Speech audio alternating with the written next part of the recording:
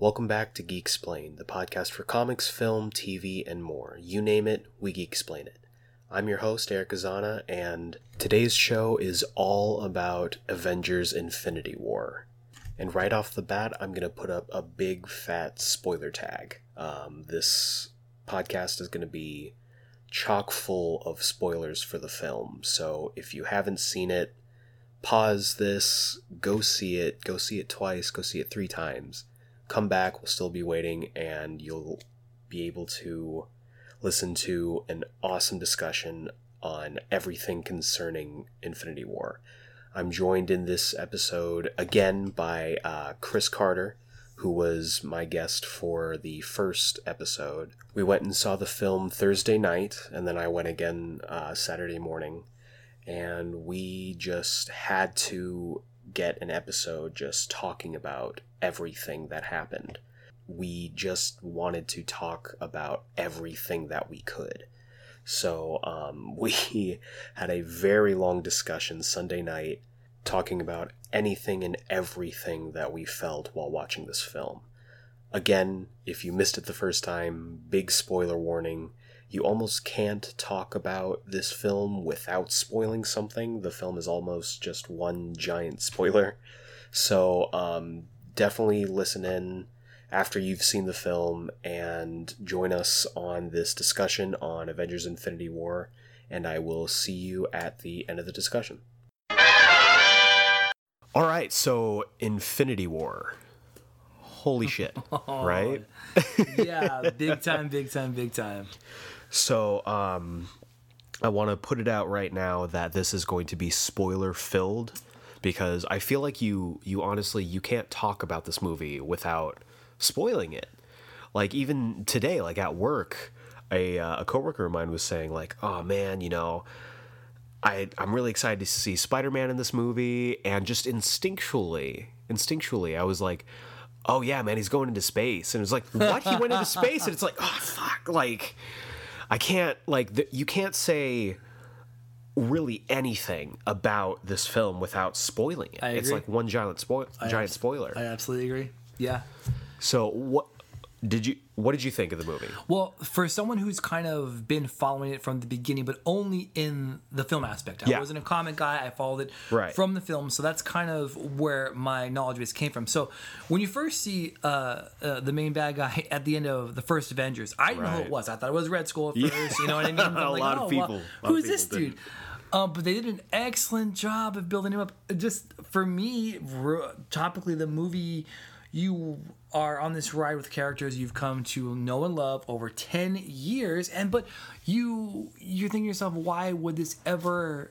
At what point in time would you ever kind of realize that someone from a different point of view be vindicated to do some of the things they did? You had, Loki is an evil character throughout the universe, and that's really kind of the only one people can identify with. But, this one was fantastic. They did such a good job building. Good. It was great. I really enjoyed the villain aspect part of it. And I mean, I feel kind of guilty about saying that, especially with, how the way everything turns out. And I think that Josh Brolin did such an excellent job. Phenomenal. Right? And so I loved it. I loved it, but we'll get into why I loved it. But the first thing I think of when I think, what do you think of Infinity War? I think the enemy, the villain they created, not just was there to be a punching bag. It wasn't there to be bad for the sake of being bad. Mm-hmm. I think that they really vindicated some of his actions. Yeah, he had absolute pathos. Like, absolutely. Crazy good. And I knew nothing about that. So for me, I think about that. What did you think about it? Well, and it's interesting because you look at Thanos, and I'm glad you brought this up, because like that character across the Marvel film so far has had such a journey. Like, you see him at the end of the first Avengers movie when it's like his lackey is just like, to fight them would be to court death, and you see him turn around and he's like, well, it's a good thing I love some death. And it's like, you see this like big ass purple face, and you're like, for some people it's like, okay, who is that? He's gonna be like trouble down the line, right. But then like I remember some people, like I remember the Avengers night. We and I touched on this last episode.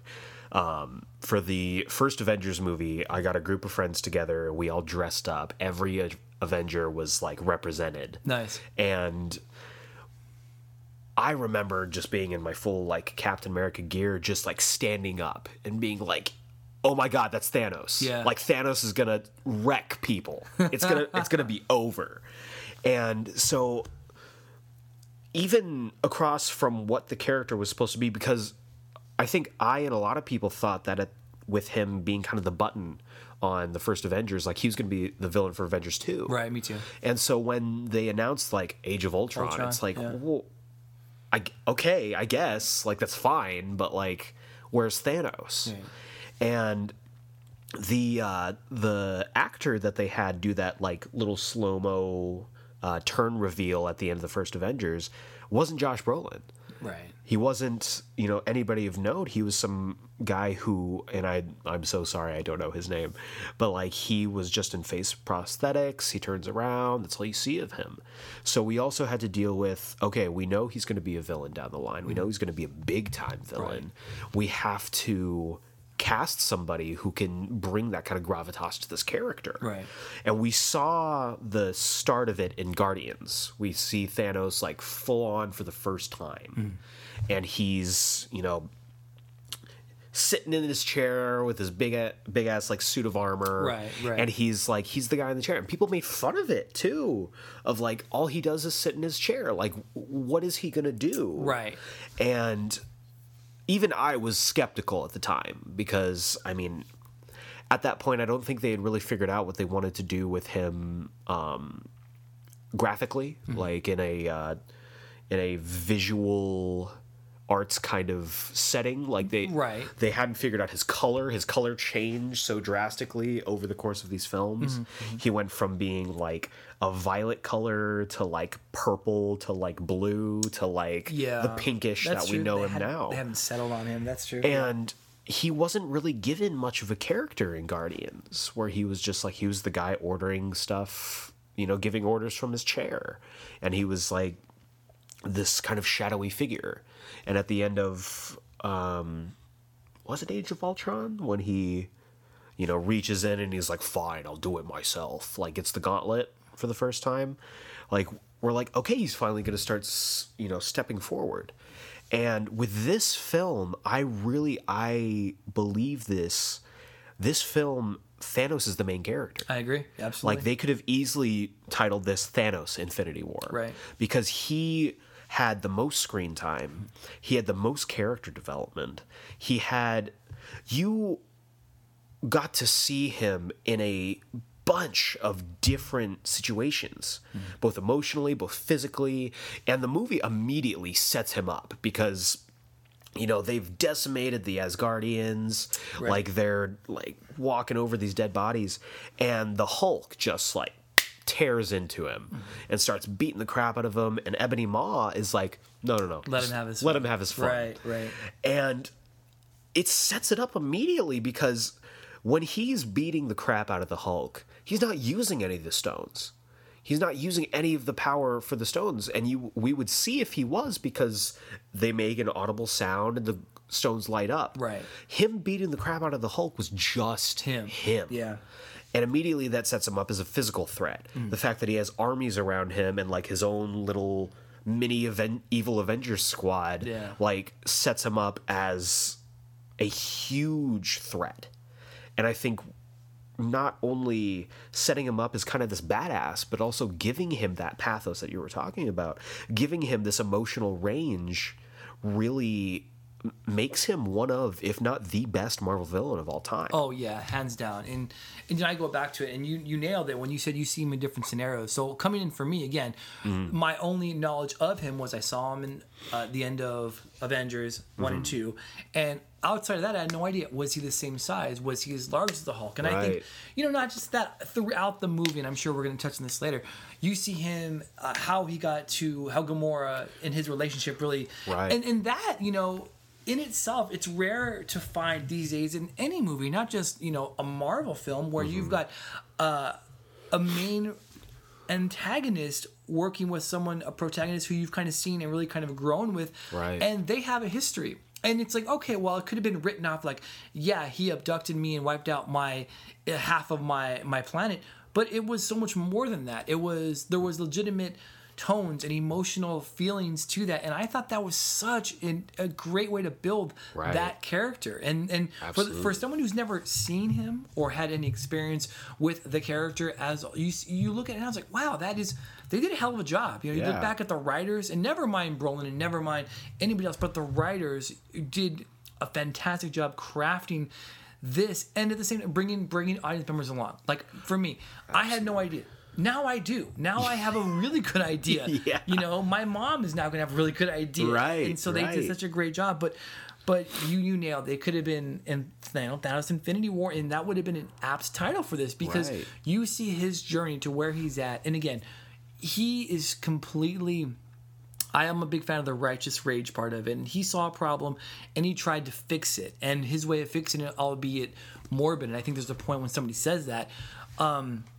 it's efficient, and for him, efficiency is the name of the game, especially when his planet was destroyed because of it, because of the gluttony of the species. And you look at that, and again, it's a great microcosm for today. 7 billion people on Earth, and so but I thought that was good. I thought it was interesting. Yeah, and I mean, when you think about it too, it's like this could have gone so wrong. This Thanos could have easily been a Steppenwolf level failure, because it's all the same. When you look at it on paper, it's all the same pieces. Like, this character is a huge hulking CGI monster. He's voiced by a very prolific actor, and his goals aren't immediately clear at the beginning of the movie. And what they did is they crafted a film not around these characters that you have come to grow with and you have come to love over 10 years. Throughout this film, they crafted a story around one man and his interaction with all of those characters. You get to see someone who is coming into this universe of heroes and villains and anti-heroes and former villains in the case of Loki, and you get to see him interact with them in sometimes really surprising and sometimes really practical ways. Like, it's interesting to me how many points this could have gone wrong. And at every point they took the route which made this character so deep. Right. And I think that is chalked up not just a lot to the direction, not just a lot to the screenwriters, but to Josh Brolin as an actor. Yeah, fantastic. And there have been, I was reading an article where Josh Brolin didn't film either the majority or at all with the actors that he worked with. Oh, really? It was always a mocap actor doing the work. He came in and did the lines by himself on his own. Oh. Because I think he was filming Deadpool at the same time. So him doing that is incredible. And the way that he was able to connect emotionally with these characters in the scenes, like Gamora especially. Yeah. The way that he was able to convey his emotion through just his voice was phenomenal. Yeah. I think that in all of the scenes that he's in, of course, there's, again, we'll get to a ton of them. That to me was the one that resonated most, because it wasn't a rock'em sock'em, which most of these, they are.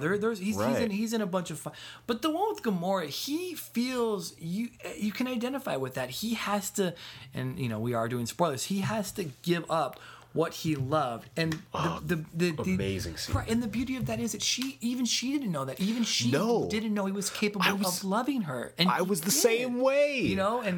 And so I thought that was just it's so many layers to the character, and I thought that, to me, when I think about the character, when I think about the movie, when I think about the part that, yes, the part with Tony and Pete at the end was brutal. Oh, and then, when Star-Lord too, when Tony's seen all these people But for me, when he has to throw Gamora off the ledge, Yeah. to me, it says, and there's like that whole, you have to give up what you love to get this, and it's like it makes you very aware of the price you have to pay. Right. That was fantastic. To get ultimate power. Yes, right. You must sacrifice what you love the most. Right. And I think that was really, really ballsy of the writers too, because Right. that character has been around. Gamora's been around for what was she 2014? 2014, I want to say. Yeah. And I think that was just such an interesting storyline. It was anyway. I'm No, dude, keep talking, please. Like, it's because I think it's incredible how they took you on a ride in every scenario. And I later on, in retrospect, I felt a little dumb about it, but like, it took me on a ride too. When Gamora's like essentially mocking him, she's like, "Man, you came to the ends of the universe, and now what do you have to show for it?" And I was like, she's right. He doesn't love anything. Yeah. He doesn't love anything. But when he turns and you see that tear, I was like, "Oh no." Yeah. Oh no. And it was fantastic. So do you want to go like chronologically? We probably What do you should. think? Okay, because otherwise we're going to jump and be like, Yeah. inevitably we will jump. So there's Absolutely, that. absolutely. But we will do our best to go chronologically. Cool. Okay. All right, so film opens up. Gorgeous 10 years of Marvel intro. I love when they're showing all the different clips fitting into the Marvel logo. It's wonderful. And it's so interesting because like when you get to a Marvel movie, you know exactly what you're expecting with that intro. You're always getting the dun dun dun dun dun dun dun dun dun dun. Yeah, it's like that Marvel like, all right, get yourself hyped and get ready. And it starts showing the graphic, and I for a second was like, oh man, the person in the projector is screwing up. Like, where's our sound, man? And then I realized, I was like, oh no. Oh, this is we're starting to and then it cuts over, and it's like it's an SOS broadcast, and it's like, this is the Asgard ship, blah blah blah, like we have people on board, we need help, like this is not a warship. And you just see, because you see at the end of Thor Ragnarok, they have that amazing little moment in the post-credit scene between Thor and Loki where they finally reconciled. They're finally like going to move forward with their relationship. Right. And Thor says, "I think everything's going to be just fine." Classic famous last words. And at that moment, their little ship is suddenly beset upon by this giant ship, which we had to assume was Thanos' ship. Right. And so you see the aftermath of that. Like, it picks up directly. Maybe not directly. Maybe like a couple hours but or it's something. pretty close. Pretty close. Yeah. And it just opens up on all of these Asgardians that were just decimated. Laid to waste. And it opens up with a really great little mini monologue from Ebony Maw. And you get to see all these dead bodies. And it's kind of a gut punch because, like, if you went on this ride with Thor Ragnarok and you kind of got this idea in your head, because they preached in that movie, Asgard is not a place, it's a people. And you watch the beginning of this movie, it's like, okay, well, Asgard's really gone now because all the people are dead. And you see, Idris Elba's Heimdall is, like, just broken, still breathing, of course. And you see Loki surrounded by the Black Order. And you don't immediately see Thor. And you're like, what's going on? What happened to Thor? And after Ebony Maw does his speech, Thanos, starts into him. And you get to hear his voice, which is so menacing. Yeah. Menacing. Yeah. And he's decked out in his full armor that we've been seeing in the previous movies. And you see just Thor lying motionless at his feet. And it's crazy. And it's funny because right before the movie started, I got there a little bit later than Chris and Jess, but I got right at the end of the trailers. It was close. Yeah. And Chris looks over to me and he's like, "I think Thor's dying. I think Thor's dying." And I was like, just instinctually, I was like, I think Loki's dying. And so we had a gentleman's agreement. We shook on it. We did. And in the opening of the movie, I see Thor lying motionless at Thanos' feet, and I'm like, no. No. And it's a crazy opening. It is. What I got from the opening too is how powerful Thanos is, because what he does, like you mentioned Hulk. Yes. And Hulk traditionally has been the muscle in the group. I mean, right. From the first... Hulk the strongest there is. Yeah, from the first Avengers, you get behind him, and he's like... It's almost comical that people try to go up against him. Anybody that has, eventually, is going to take a beating. Yeah. But watching Thanos just beat the hell out of him, and was like, okay, well, if this is the best you got, then you don't have anything. And so when Thanos is holding Thor's head... almost like a marionette, and just like and then you get the visual scope of that part of it, because you don't know how tall he is, you don't know how big he is. He's a titan, but how big is he? How, is he Hulk size? Is he twice how big? So for him to see his whole hand, and this is again, it goes back to great mocap too, or digital effects, where he's holding whole Thor's hand in his head, and it's like it dwarfs it. It looks like it's a doll. He's just like picking up an orange. Yeah, and I thought that was great. And we are first introduced to the scope and the level of vindication and validation that character will go to, because you said it. You said, and his whole ship gets wiped out. And again, we're going to jump. We'll come back to it. Right, of course. Thor's going to make a point where he says, I'm the only one left. This is it. There is nobody left after me. So, and after this scene, he's absolutely right. You know, and he's the last one from Asgard left. So, yeah. And I love, because they really paid off a lot of what we were kind of expecting for Thor and Loki's relationship. Because at the end of Thor Ragnarok, you're like, they're brothers. They've finally gotten to the point that they love each other. And I mean, underlying, they've always kind of loved each other. Right, Dark World did that for me. Right. As poor as that movie was in retrospect, like it did do a lot to grow that relationship. Yes. And I thought it was so funny when Thor was like, "We don't have the Tesseract," and Loki whips out the Tesseract, and Thor just goes, "You really are the worst. You're just..." And I laughed. Everybody laughed, because it's like, it's so true. Right. And again, like, as close as they are, Loki's still lying to him, but Loki offers it up as a distraction, and he's like, "We have a Hulk," which is a great turnaround from the first Avengers movie, where he has that conversation with Tony, and Loki's like, "Well, I have an army," and Tony says, "Well, we have a Hulk." Right. And you see Hulk just fly out of the side of the screen, takes Thanos, and Loki immediately rushes to Thor's side. And it's like, oh, man. Like, it's crazy. And even leading up to that, Thanos is putting his gauntlet at Thor's head, and Loki's like, "Do it. Right. Go for it." Right. Classic Loki. But then you see, as he starts to torture Thor, there were a lot of torture scenes in this movie. Yeah. But you see his expression change, and you see that he doesn't have as good of a poker face as he used to. Right. And, he tells him to stop, whips out the Tesseract, and then the Hulk fight starts. And I loved Ebony Maw just going, "Let him have his fun." Right. And just the way I think there was a point during that little, like, initial exchange where, like, Thanos, like, throat punches the Hulk. And you hear Hulk just whimper. And it's like, because I've watched it twice now, and I had to think in retrospect while I was watching it the second time, like, we were introduced to this kind of new version of the Hulk in Ragnarok, where he's essentially a 3-year-old.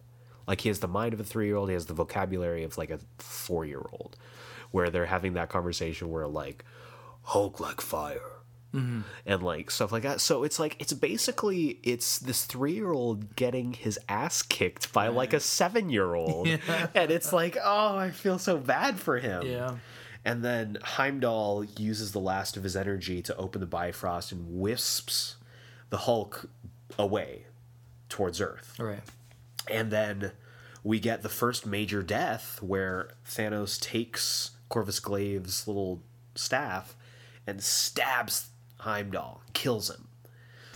And I thought that was awful. Yeah. Because I had the theory that Heimdall was the Soul Stone. Like, because he says in the first Thor movie, he says, I can see over 10 billion souls, like, at any given time.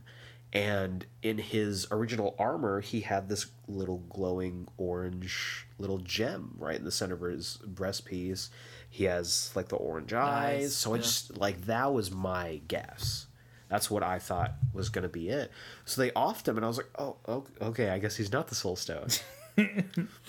And then right after that we get, like, that one was rough. That was rough, yeah. Especially from what you just said. And I think Tom Hiddleston really, to see him and Hemsworth's relationship kind of grow throughout those films as not just, but as characters and as actors, but I like them together. I do. It's like two, just like two brothers who fight all the time, but in the end love each other. And I think that I have a brother, so it's like, anybody who has a brother kind of feels that point in something. You're gonna hate them and you're gonna love them, and it just seems like that was kind of the natural progression of that. And to see it, to see how that happened was kind of heartbreaking.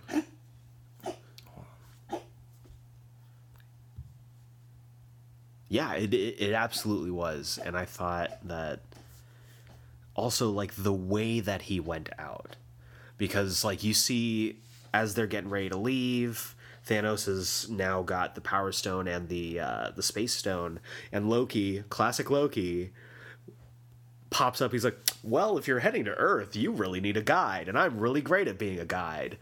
And it's kind of, in retrospect, you look at it like, Tom Hiddleston, wonderful actor. He had to do so much in the little that he got, screen time wise. And watching him kind of jump from the Loki that we've, like, come to grow with, and then back to the Loki that we were introduced to, made it almost, it was almost like a full, it was almost like a full array of showing, like, this is who I've been this entire time. Like, it was a showcase of every little emotional beat he's ever had. Yeah. And he goes to stab Thanos in the throat, and Thanos blocks him with the power of the Space Stone.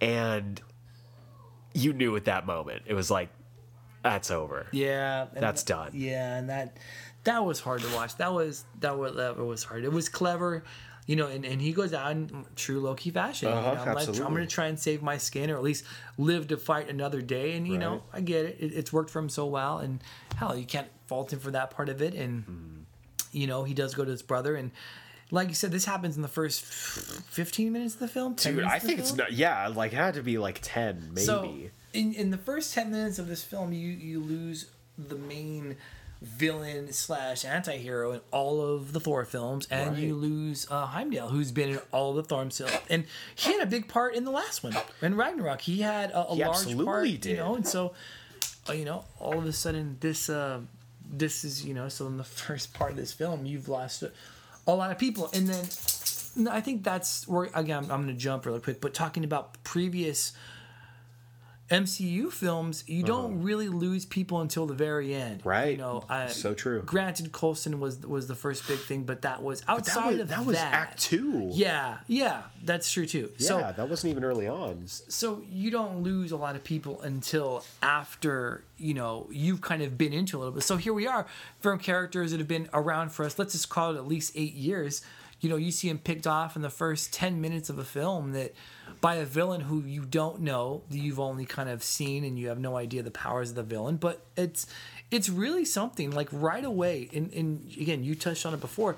The movie starts. There's no flipping of the pages. There's no firing up. This is a normal Rockham, let's kick some ass movie. It's like, hey, it's quiet, it's somber, and right away everybody's heard rumblings about, well, it's going to be the darkest movie that we've done so far. And so after the first 10 minutes, you absolutely believe it absolutely is. Yeah, you are right, for sure, Kevin Feige. And it's so sad because like even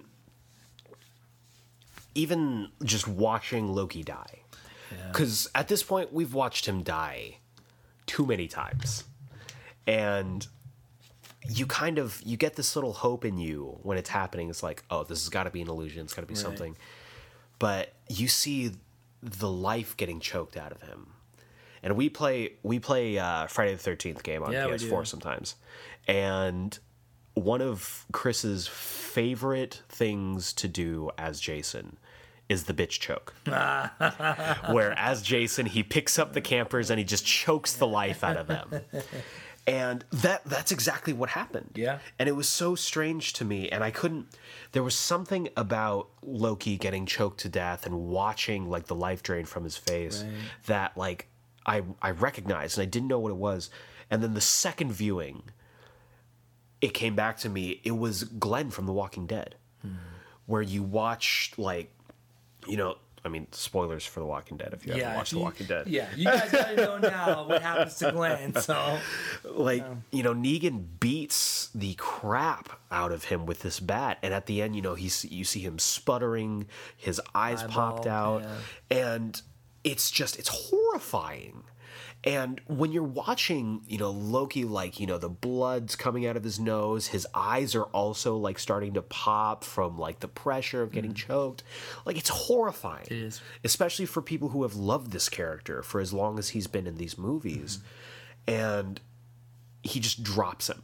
Thanos sets fire to the rest of the ship, escapes with his Black Order, utilizing the Space Stone, and leaves Thor to just die. Right. And then we get like the title card. Like, right. That's how it starts. Yeah, that's the opening scene. That's how it starts, guys.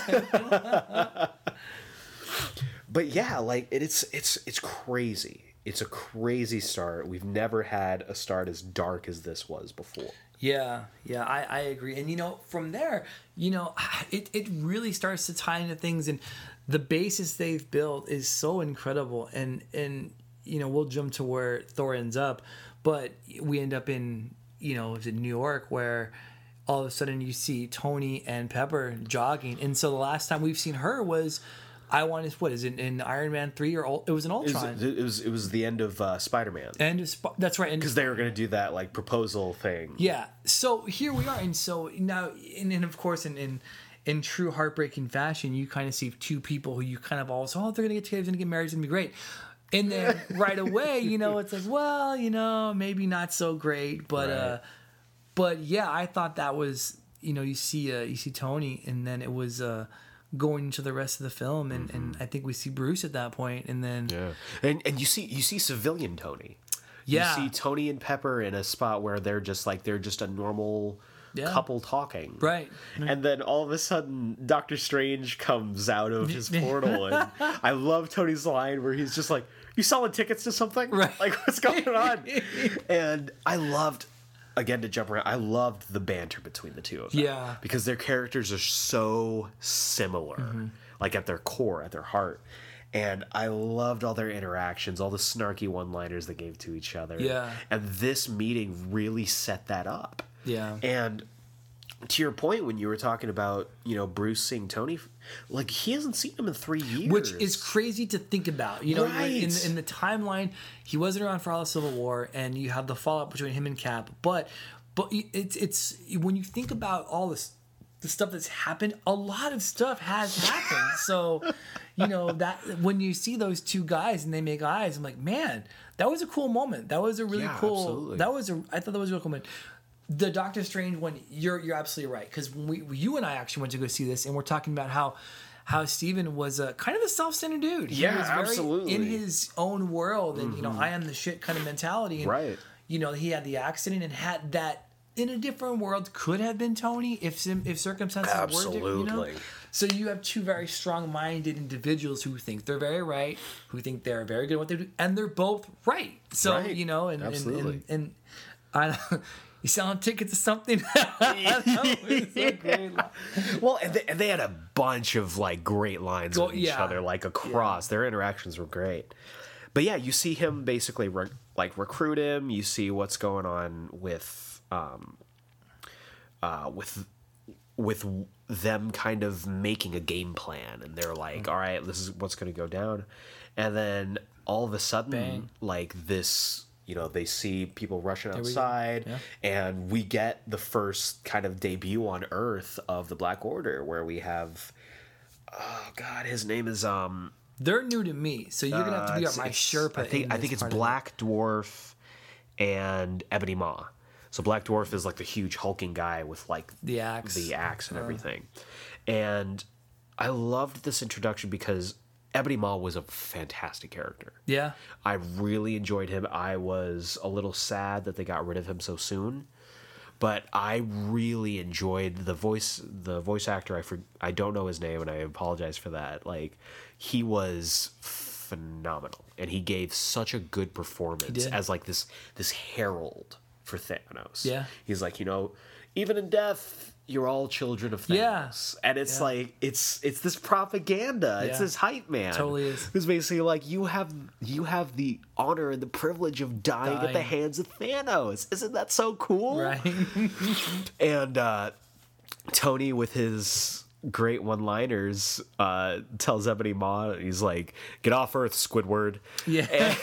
And he just, because he can't let it go. And we get to see just how far Tony has come with his tech. Right. Because, and I forgot this, I saw this in a post on Instagram.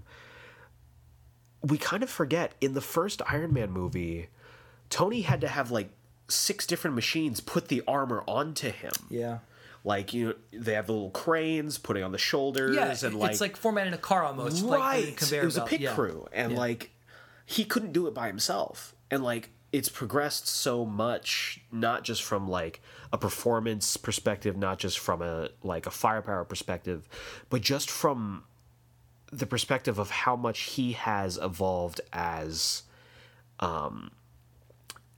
a scientific genius. Right. And like you saw in Iron Man 3, where he was getting like pieces of armor that could like propel Come to themselves and him. come to him. From miles away. Yeah. And now he's working with nanomachines. Right.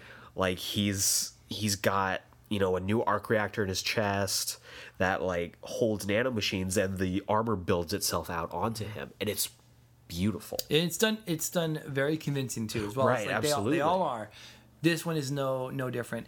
And so how far Tony has come is, I want to talk about how Bruce has kind of, I don't want to say regress. I don't think regress is the right word. Right? But I get where you're coming Yeah, from. it's like when he tells him, "Hey, you're going to get in the fight," and he can't. He can't get into the fight. He can't bring Hulk on like he used to. Like, my secret is I'm always angry.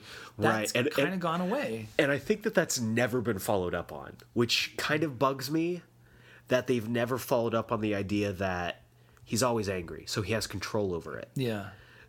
Every movie past that has always been, the tried and true method of Bruce battling with the Hulk for control, which I think is unfortunate.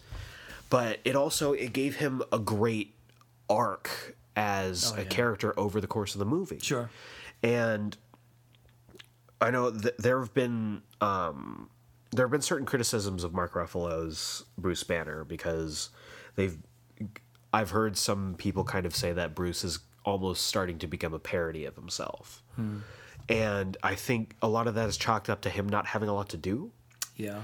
But That's true. I think this took those aspects and really kind of brought out the greatest hits of Mark Ruffalo's Bruce Banner. Yeah. And to the point you were making about him not being able to bring the Hulk out, they touched this on a couple other times in the film, and I think it's fascinating that the Hulk, and this is just how I read it, he's scared. He's too scared to come out because he got so badly whooped. That 7-year-old kicked his by ass. Thanos that he's like, no. Whether it's like a pride thing where it's just like, if I don't ever come out, I don't ever have to face that again. Right. And I can keep my ego intact. Or if it's like, it's just based on fear, where it's like, I don't want to face that again. It could be a combination of two, like psychology. Right. I mean, that's great.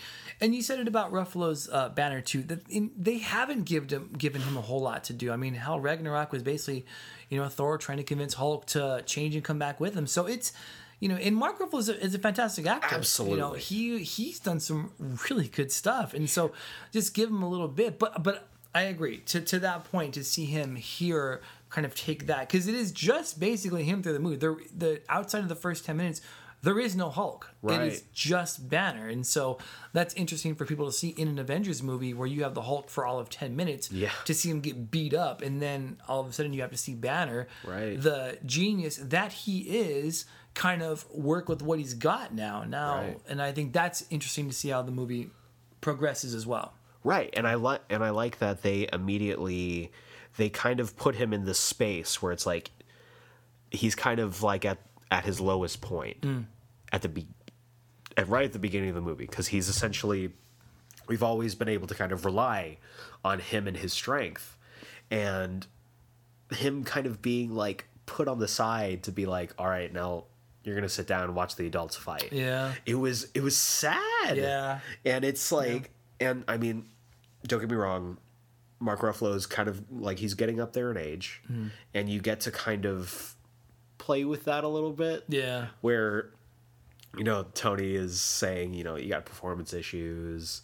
And I love the moment where he's like, "You're embarrassing me in front of the wizards." Yeah, and it was great. And then we had that great action scene, which in the middle of it, Spider-Man shows up, and we're immediately like, we get Spider-Man back. And I thought, again, Tom Holland as Spider-Man knocks it out of the park. Yeah, just on all hands. Yeah, I really enjoyed like their quips and how Always. Spider-Man had that little sequence where he had to chase after Doctor Strange, who was being flown away by his cloak.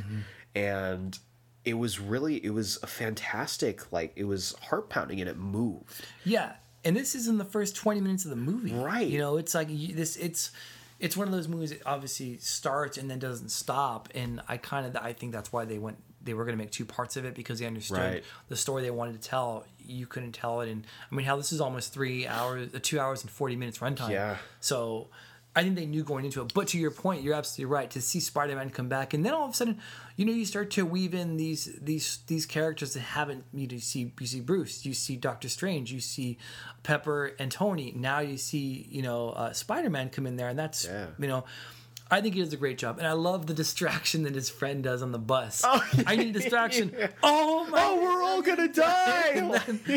I think that was a great laugh out loud moment. And it kind of sells that relationship that you saw really grow and blossom in Homecoming. Yeah, it sums it up in that one moment, because like Ned doesn't need an explanation. He's just like, okay, all right, I'm jumping into action. Right, he just does. He creates that distraction for him, and then.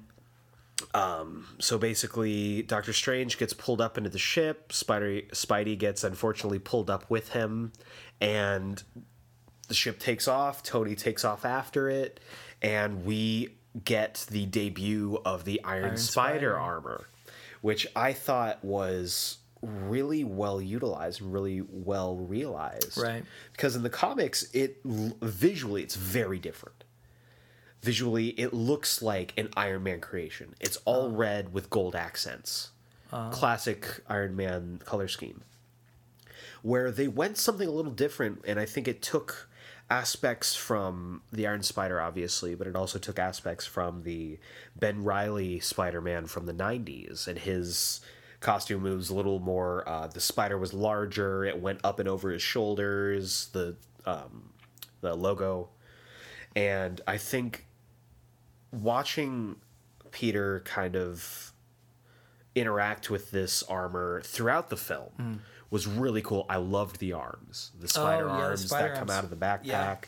Yeah. And I really like that Tony has kind of moved into this fatherly role. Absolutely. Where as soon as he gets the armor on, he was like, all right, take him back.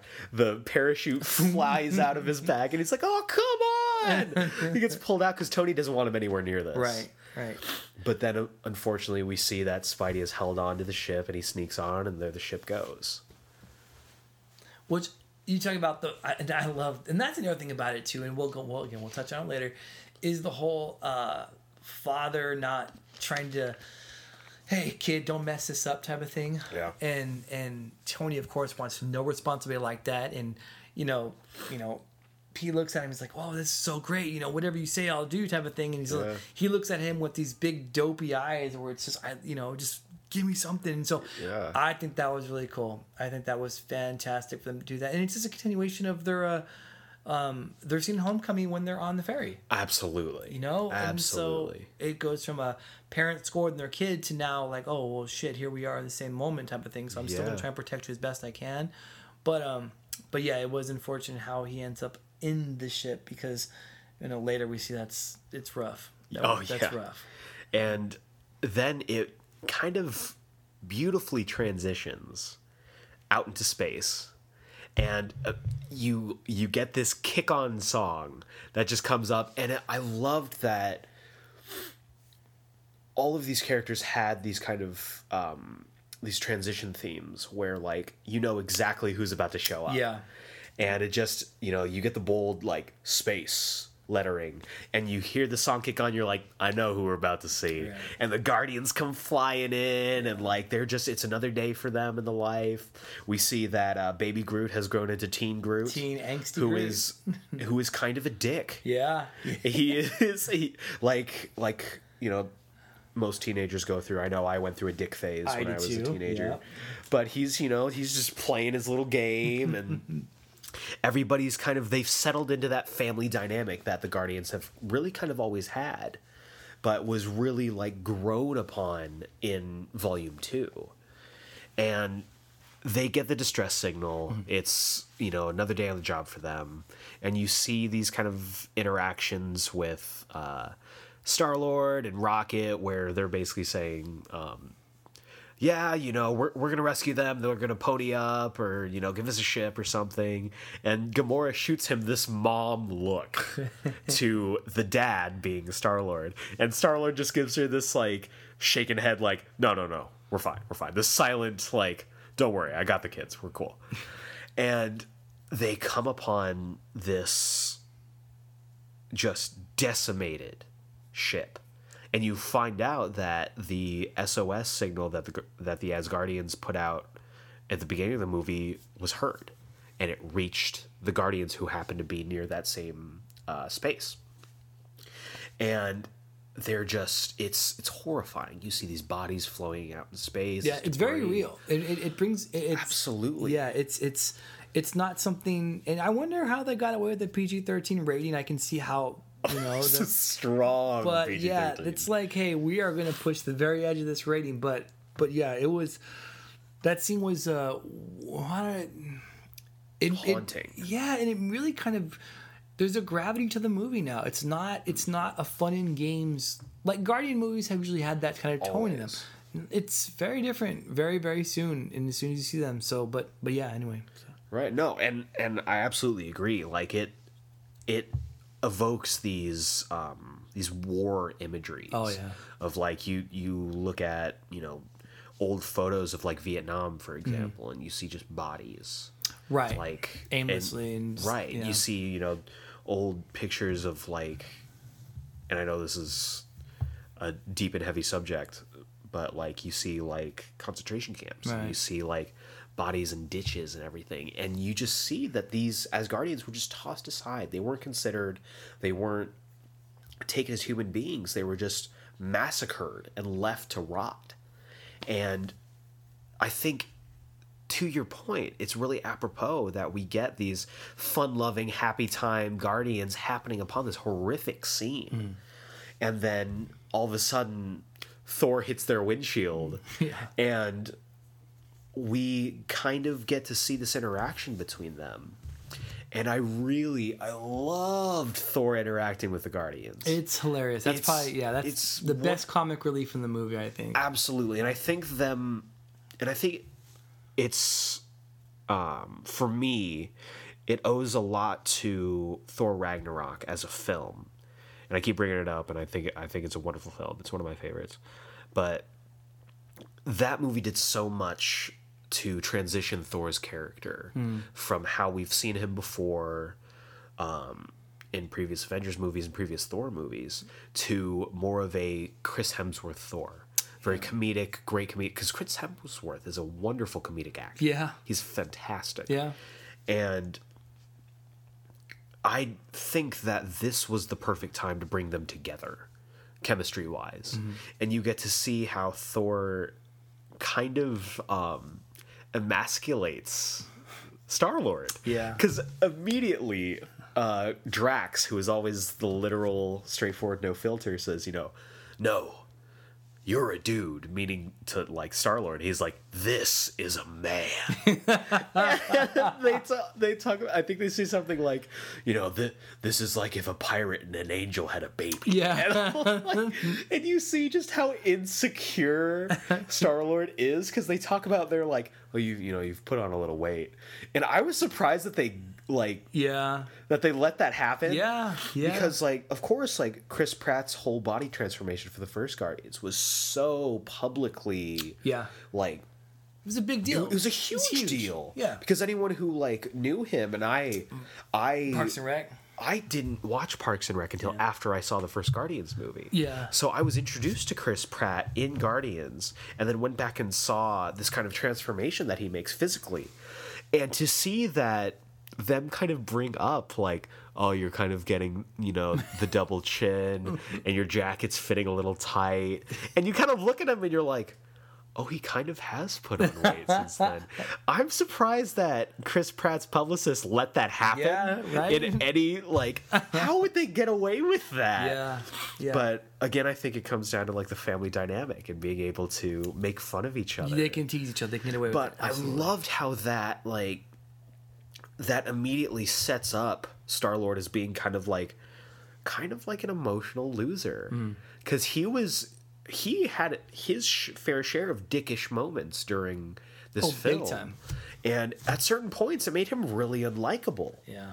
And, but yeah, I loved the interactions between Thor and the Guardians, and Thor basically saying, we have to figure this out because he slaughtered all my family.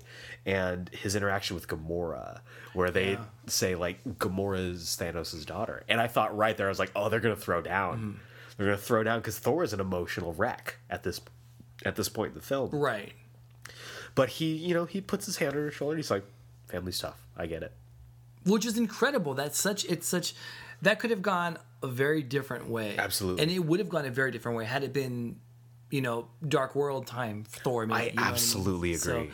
So, I thought in them kind of bonding over that was great. And also Drax, talking about I didn't know that about Drax and Thanos, and so that, he was on the vengeance for that. My favorite interaction though for me will be Thor and Rocket. Sweet rabbit. Sweet rabbit. He just immediately he's just like, the rabbit is right. And I don't know if Rocket knows what a rabbit is. He never corrects him. And he's just like, what? A rabbit? Yeah. Okay. And then, like, and again, you get this great dichotomy of characters that you never thought either would interact or interact as well. Yeah. Because Thor goes to Rocket and he's just like, Rabbit, you're obviously the captain of this ship. And Rocket goes, oh yes, you're very perceptive, right? And he's like, will you join me on this quest? Because he decides, I have to go get the weapon that will kill Thanos. I have to go to, and I'm going to butcher this pronunciation, but it's Nidavellir, like the home of the dwarves who are going to make him a weapon. And Rocket's just like, oh, I would very much like to go there. So Thor and Groot pile into this little escape pod and they head off.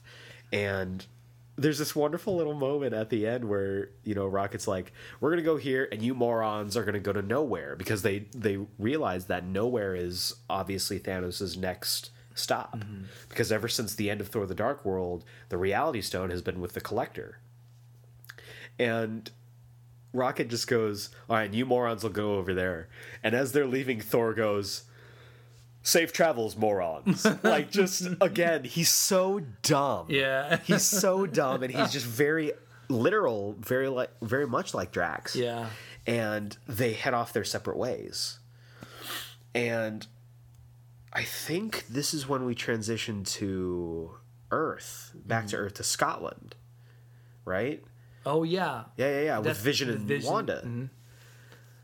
And that was interesting too. I like how they did that. After we actually just watched Civil War again, and you could see it had the buds in there of it, and it was nice they gave that relationship kind of a continuation, and I think that was fantastic. And I love the part, and I'm sure you'll get into this more than I will, when they say, you know, we have time, and Vision, like, it's funny you have these superheroes, but they talk like a guy who likes a girl who's like, hey, if it's okay for you, and he stammers over his words, just, hey, it's okay for me. You know what I mean? I'm choosing to be here, and I think that was really a very sweet moment before it kind of hits the fan. So. Right, and I mean, I would absolutely sign on for a little short of just awkward Vision and Wanda relationship stuff. Yeah, but like.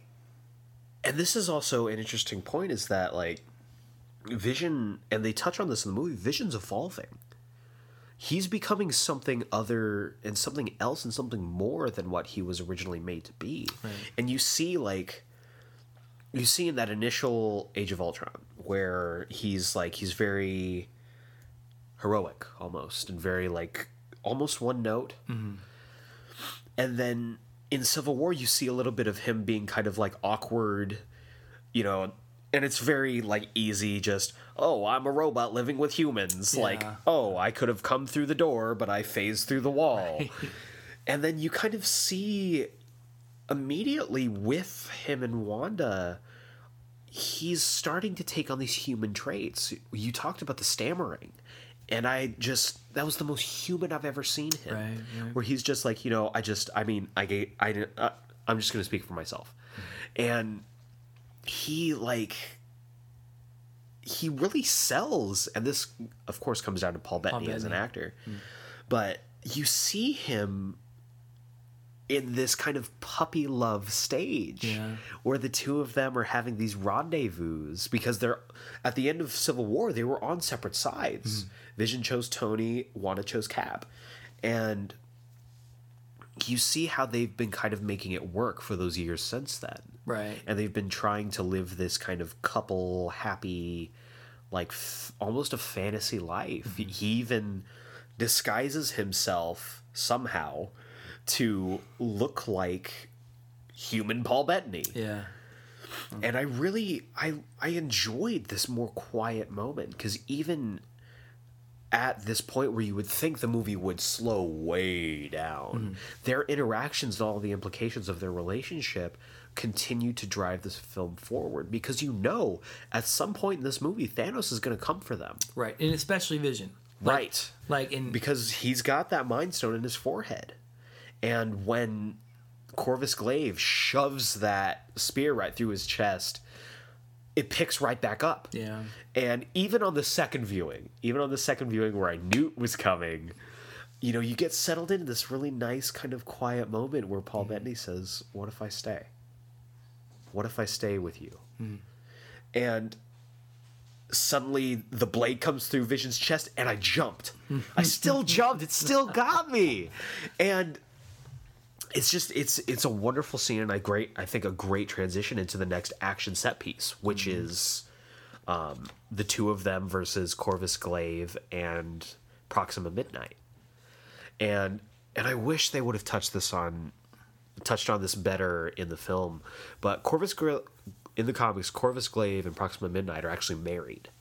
They're husband and wife. I never got that. And absolutely, you never would have gotten that. But like, they're husband and wife, and their relationship is really, really interesting. and I wish they would have touched on that more. But I really enjoyed that you got to see how dangerous they are as combatants. Yeah, the Black Order, right? Yeah. Yeah. So I knew nothing about that going in. Right. So it was really cool to see this type of thing firsthand. No explanation. This just happens. And I thought to see what they did to those two characters. So have you seen kick some ass? You've seen them in Civil War. You've seen them in Age of Ultron. And so, you have an idea of how qualified these combatants are. Mm-hmm. And to see them kind of get the floor mopped with them, and right. it just lets you know that it's real. There's stakes. We're not messing around here. So, and then of course during that we have the return of Cap. Yeah, the bearded long hair. The bearded long hair suit, which is the 2018 Cap. Which I hear the ladies love. I may love it too, but it's a good look for him. I wouldn't blame you. It's a great look for him. Good look for them. And I think it's funny because this is if you looked up men's attractive trendy styles in 2018, that's Cap. Yeah. He's got the flowing hair. He's got the beard. It's 2018 Cap. Yeah. And I think this is truly Cap kind of coming into the modern day and being comfortable, even on just a superficial level. And I think his re-debut, where you see this kind of slow moment where the train's going by, you see a shadowy figure, and you're like, I know who it is. Yeah. And we heard the audience audibly cheer when that train passed in his silhouette, and you get the dun-dun-dun, dun-dun-dun, dun-dun-dun. It's like the Avengers theme. Right. And that to me was the first time in the movie that we've as the audience have taken some losses. You lose Loki, you lose Heimdall, you see Thor beat up. He, finds the Guardians, but he's still sad. He's absolutely. still beat up. We know the stakes of the Gamora. We kind of seen, at this point, Tony and Peter are on this ship going to, we don't know where. Doctor Strange is kind of tied up right now. It's a bunch of losses. This is the first time I can think, okay, the audience is going to get a win here. And you do, and you feel like it in the reveal of that team now. So that was awesome. That, like I said, the music comes on, okay, it's time now. And so to watch, and I've got a new respect for Scarlett Jo, to watch her play this character. Absolutely. And I'll say this about, we'll get to it later. Marvel's done a great job about really empowering females, at least characters at this point. So they're not just pushovers. They're not second fiddle in this case. So I really, the three of them, with Scarlett and with Falcon and with Cap, the way they came in and clean house, it's like, man, this is for as good as these two were, these three are much, much, much better. Well, and you see just how much time, because the first time that those three, Falcon, Cap, and Widow, were all together was in Winter Soldier. And I think their interpersonal relationships is what made it, for me, one of, if not the best MCU movies. And you get to see that as long as they've known each other and been working with each other, they run like a well-oiled machine. Yeah. You see Cap come in for the full frontal assault. You see Black Widow fly in from the side. She steals one of the scepters and starts battling Proxima Midnight. She's the only one up till this point to get a good clean shot in on one of the Black Order, where she stabs Corvus Glaive with Proxima Midnight's staff. And then you see Falcon flying in and causing the distraction. You see that they've been working together, and you're like, this is the A-Team. Yeah, this is that's what it felt like. These are the Avengers we've been waiting for. And even on the second showing and I saw the second showing at 9 a.m. on Saturday. Even then, when Cap, showed up and you got that Avengers theme, people cheered at 9 a.m. It was unreal. And it really, I think you're absolutely right. It's that moment where we're like, we're getting our first win here. Yeah. This feels like we're going to bounce back. Yeah. And then I think... You want to pause it? Yeah, we pause it. All right. So I see you trying to stretch. If we want to, just take a break. No, I'm good. I'm okay. You sure? Yeah, we're good. Right. We're at an hour and 2 minutes, though. Oh, man. Yeah. I think, all right, going back to, yeah, I think that was really important to finally get that win as an audience because, you know, you when you're in a movie that kind of, you see your characters you really cared for getting beat up, beat down, as an audience member, it's rough on you. Yeah, and, absolutely. You know, I think that was great pacing and timing to go back to it because, you know, we haven't seen what's happened to Cap since Civil War. Right. And at this point in time, you know, I was thinking driving to work the other day, who would you say is the most, important's the wrong word, notable Avenger, most popular? Would it be Captain America or would it be Tony? I think it's a toss-up on any given day. I think so too. I mean, I know my answer. Well, right, but yeah, you know, we had 2 Iron Man films before we had the first Captain America, right? Right. So, you know, people really kind of gravitate towards Iron Man, and so that's. And how can you not? Because it's Robert Downey Jr. Right, and the way he plays that character, I mean, if I feel bad for the next guy who plays Iron Man, you know what I mean? It's God rest his soul. Yeah. But getting back to that, I think that was great to see. With the way they introduced Cap, they couldn't have done it any better. They really couldn't have. And so, you know, once the fight ends, and you go back to some fight if you want, and Romanoff tells him, I thought we'd agreed upon our time. Oh, and it's like, it just goes to the flexibility of them understanding right and wrong, but at the same time, knowing there is a gray space that people kind of live in. And I think that was really cool and it could have been a throwaway line. They didn't need to say it. There was no need for it to be in there, but the fact that they did put it in there, of course, I thought that was really cool. Yeah, I thought it was really cool. There were so many little idiosyncrasies in this movie, like little notable touches to whether it was like just like a little Easter egg or something that just like that, like a line that helps give more depth to the scene. Yeah, I think they did a really good job with that. And of course, you know, once the team gets up, they go and meet up with Rhodey, who is on the mend. Legs are still broken, unfortunately, or he's paralyzed, right? He's paralyzed. You're right. He's in the mechanical legs at this point. And he's, you know, doing his thing. They come together, and we get this beautiful little moment where Bruce sees Natasha for the first time in 3 years. Yeah. And it's as poorly as that romance was received in Age of Ultron, there were a lot of problems with it. I kind of dug it. I really liked it because it was something we hadn't seen before, and it was something that I thought was interesting because there's no real precedence for it in the comics or anything like that. But it's these two people who couldn't be more different, kind of coming together, and seeing them have that little moment for me as a fan and as a fan of continuity, I tore into. I was like, they have this beautiful little moment. And they kind of decide that they're gonna go to Wakanda to kind of get the stone out of Vision's head, more or less. And then we get to nowhere, where Star-Lord, Drax, Gamora, and Mantis show up to kind of hopefully intercept Thanos or like get the stone before him, and they see that Thanos is, you know, basically trying to get the stone from the Collector, and you finally get this moment because we've been waiting for it since, you know, 2014 with the first Guardians movie. Drax has been talking about like nothing else, like I'm gonna kill Thanos. He killed my wife, he killed my child, he killed my entire planet, like I'm gonna kill him. Right.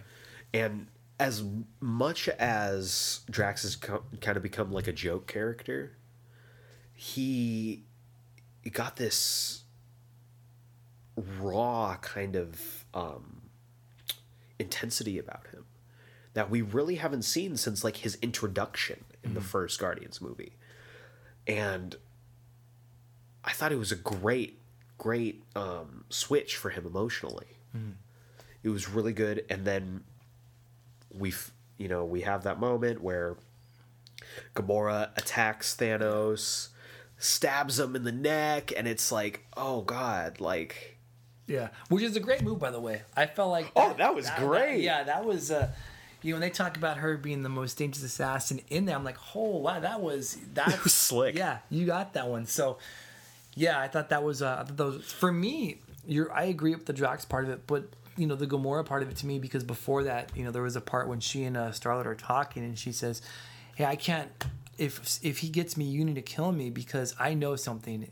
And then in a great piece of dialogue, he says, "Well, just tell me." And then she says, "I can't, because if I tell you, then you'll know too." And it's such a great paradoxical moment, which I love. And so I thought that was really good. That really built upon the relationship. And if you hadn't seen Guardians, which everyone in the world has, you can still... And should have. Right, and should have. And Chris Pratt and Zoe do a really great job in that moment of kind of talking about the relationship and just seeing what it means to her. And then as a byproduct, how that reads onto him. It's one of those things, if it's important to you, it's important to me. And you get that moment. And so just to piggyback off of what you're saying about the first time that we see Thanos and Gamora and actually kind of go at him, to me that was like, oh shit. Because there's this point in we watch Game of Thrones, and they talk about how you now have principal characters in the same timeline that are going against each other, and that one of them will probably not live. And so at this point, and even throughout this movie, you have that constantly. And it all so for me, this moment was like, oh man, this is gonna suck if is this one of the main characters that we're going to lose? And then just to talk about that moment in your story. But yeah. And I thought it was, and I totally forgot, I forgot to go over the little origin scene for Gamora. Mm-hmm. Like, you see little baby Gamora, not baby Gamora, she was like 6 or 7. She's like little kid Gamora. Yeah. You see her getting introduced to Thanos for the first time. And you see this idea that he has about basically putting people in half, splitting a group one side to one side, and then he just wastes half the side. He wastes half the people in her village, and it's assumed half of the population on her planet. And you see him take her aside, you see him show her, I guess, his form of kindness, where he gives her like a little blade and is like trying to teach her, which was a wonderful little moment where he's essentially teaching her his principles of balance of balance, with trying to balance this knife on his finger, which I thought was amazing. Mm-hmm. Really great, really well done. But back to Nowhere, you find out after she kills Thanos that it was an illusion, and everything kind of melts away, and you see that everything is on fire. And I thought, oh God, what is it? Something del Toro? Benicio del Toro did a wonderful Charlie Chaplin in his physicality as a collector in this little bitty scene at the end when the illusion's going away. He's doing his little wave. Yeah. And you find out that Thanos already has the stone. He's already killed everyone there. He's already taken the stone, and you get to see him use the Reality Stone, which is crazy at the first, and shocking. Shocking, absolutely. Man, it was because you and I watched it the first time at the same time, and when he does what he does, and I don't even know how to explain it to Drax and to Mantis, it's like, oh my God. It's uncomfortably like brutalistic. I thought they were dead. So did I. Yeah.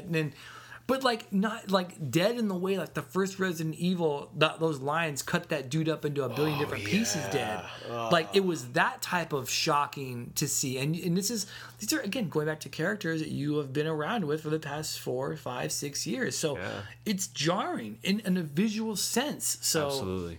But yeah. And then you also get to see this moment, because what you were talking about, this moment that Gamora and Peter had, where Thanos has Gamora, has her, he's gonna leave with her, and Star-Lord gets his gun up at Thanos, and Gamora says, "No, you promised." Mm-hmm. And so Star-Lord, like, through a lot of personal anguish, wonderful face acting in this scene, goes to shoot Gamora and it just comes out as bubbles. And I'm like, oh man. And for as dramatic a moment as that was, it gave it a little bit of brevity. Yeah. So they escape, and Star-Lord, Drax, and Mantis are left in the fiery hell that is nowhere. Yeah. And so what I think this movie does really well is it balances essentially the three teams. We've got Team Cap heading to Wakanda.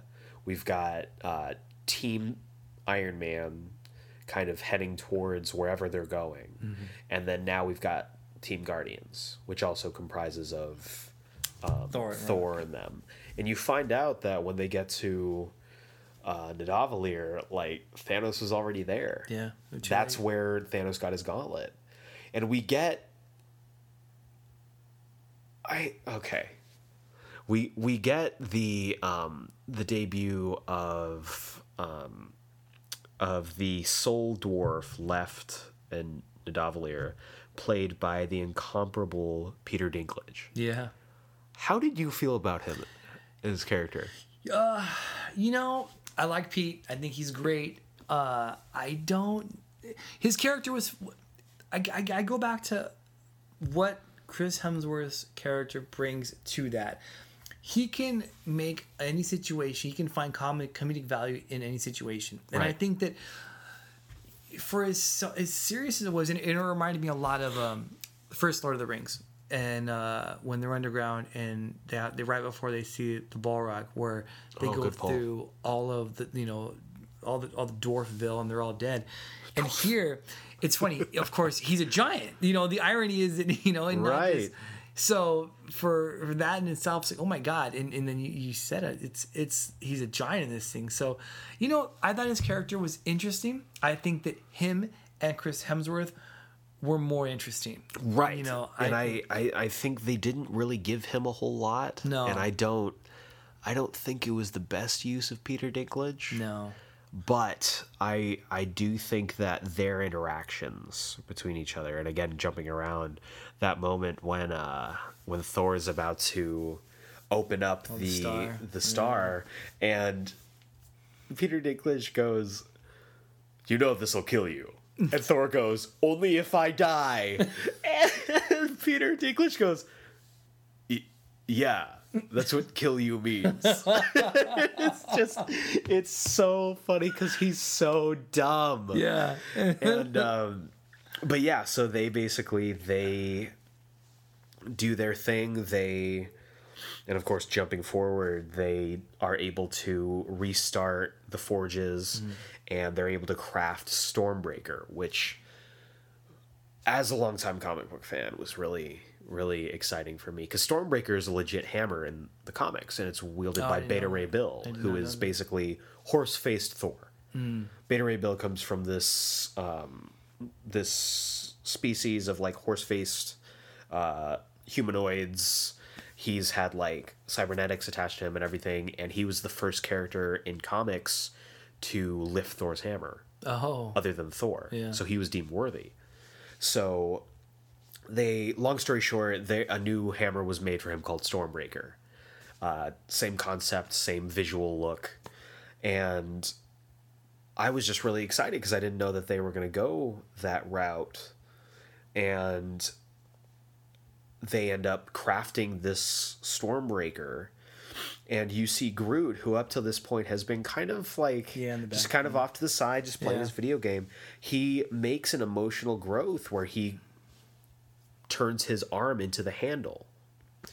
But going back, we see Team Cap get to Wakanda. You get these nice interactions. You see Bucky and Cap finally on the same page again, which is great. I'm all for Sebastian Stan taking over for Cap when this is all said and done. Nice. I don't know if it's going to happen now, but I think their relationship's great, and I loved seeing Wakanda again after Black Panther. Yeah. And again, it's that music transition where it's like we know where we're going, right? And it's like picks up the Wakanda theme, and they get everything ready. They get everybody ready, and Shuri, who was a breakout star in that film, I thought she was wonderful, is kind of tasked with taking the stone from Vision's head. And so, meanwhile, we get to see the kind of payoff with Ebony Maw kind of torturing Doctor Strange to try to get the Time Stone away from him. And Peter shows up and kind of tells Tony, he's like, technically this is your fault for giving me the suit. And I loved the dad moment where he's like, excuse me, what'd you say to me? and so they come up with this plan, and again, Peter with the pop culture reference. The really old movie. You ever see this really old movie called Alien? And the plan works. Yeah. As funny as it is, Peter is 2 for 2 with his pop culture plans. And, they end up blowing a hole in the side of the ship. Ebony Maw gets sucked out. And then, again, we get more banter with Tony and Doctor Strange. Which, there's a line right here that I wanted, and again, I love writing, right? There's this one line, I wouldn't trade it for his life and your life. Yes. And that comes in a big time later. That will come in much, much later. But when he said that, you didn't think much about it until later. They do a great job alluding to certain things. But when Steven said that to them, it just lets you know how convicted and in his feelings, because Tony makes a good point. Tony's like, why don't you just flush down a garbage disposal and be done with it? And then, on the flip side, I wanted to say this earlier, when Vision says, if you just destroy the stone, that's it, then technically the gauntlet can never be fulfilled because the stone is destroyed. And Cap tells him, we don't trade lives.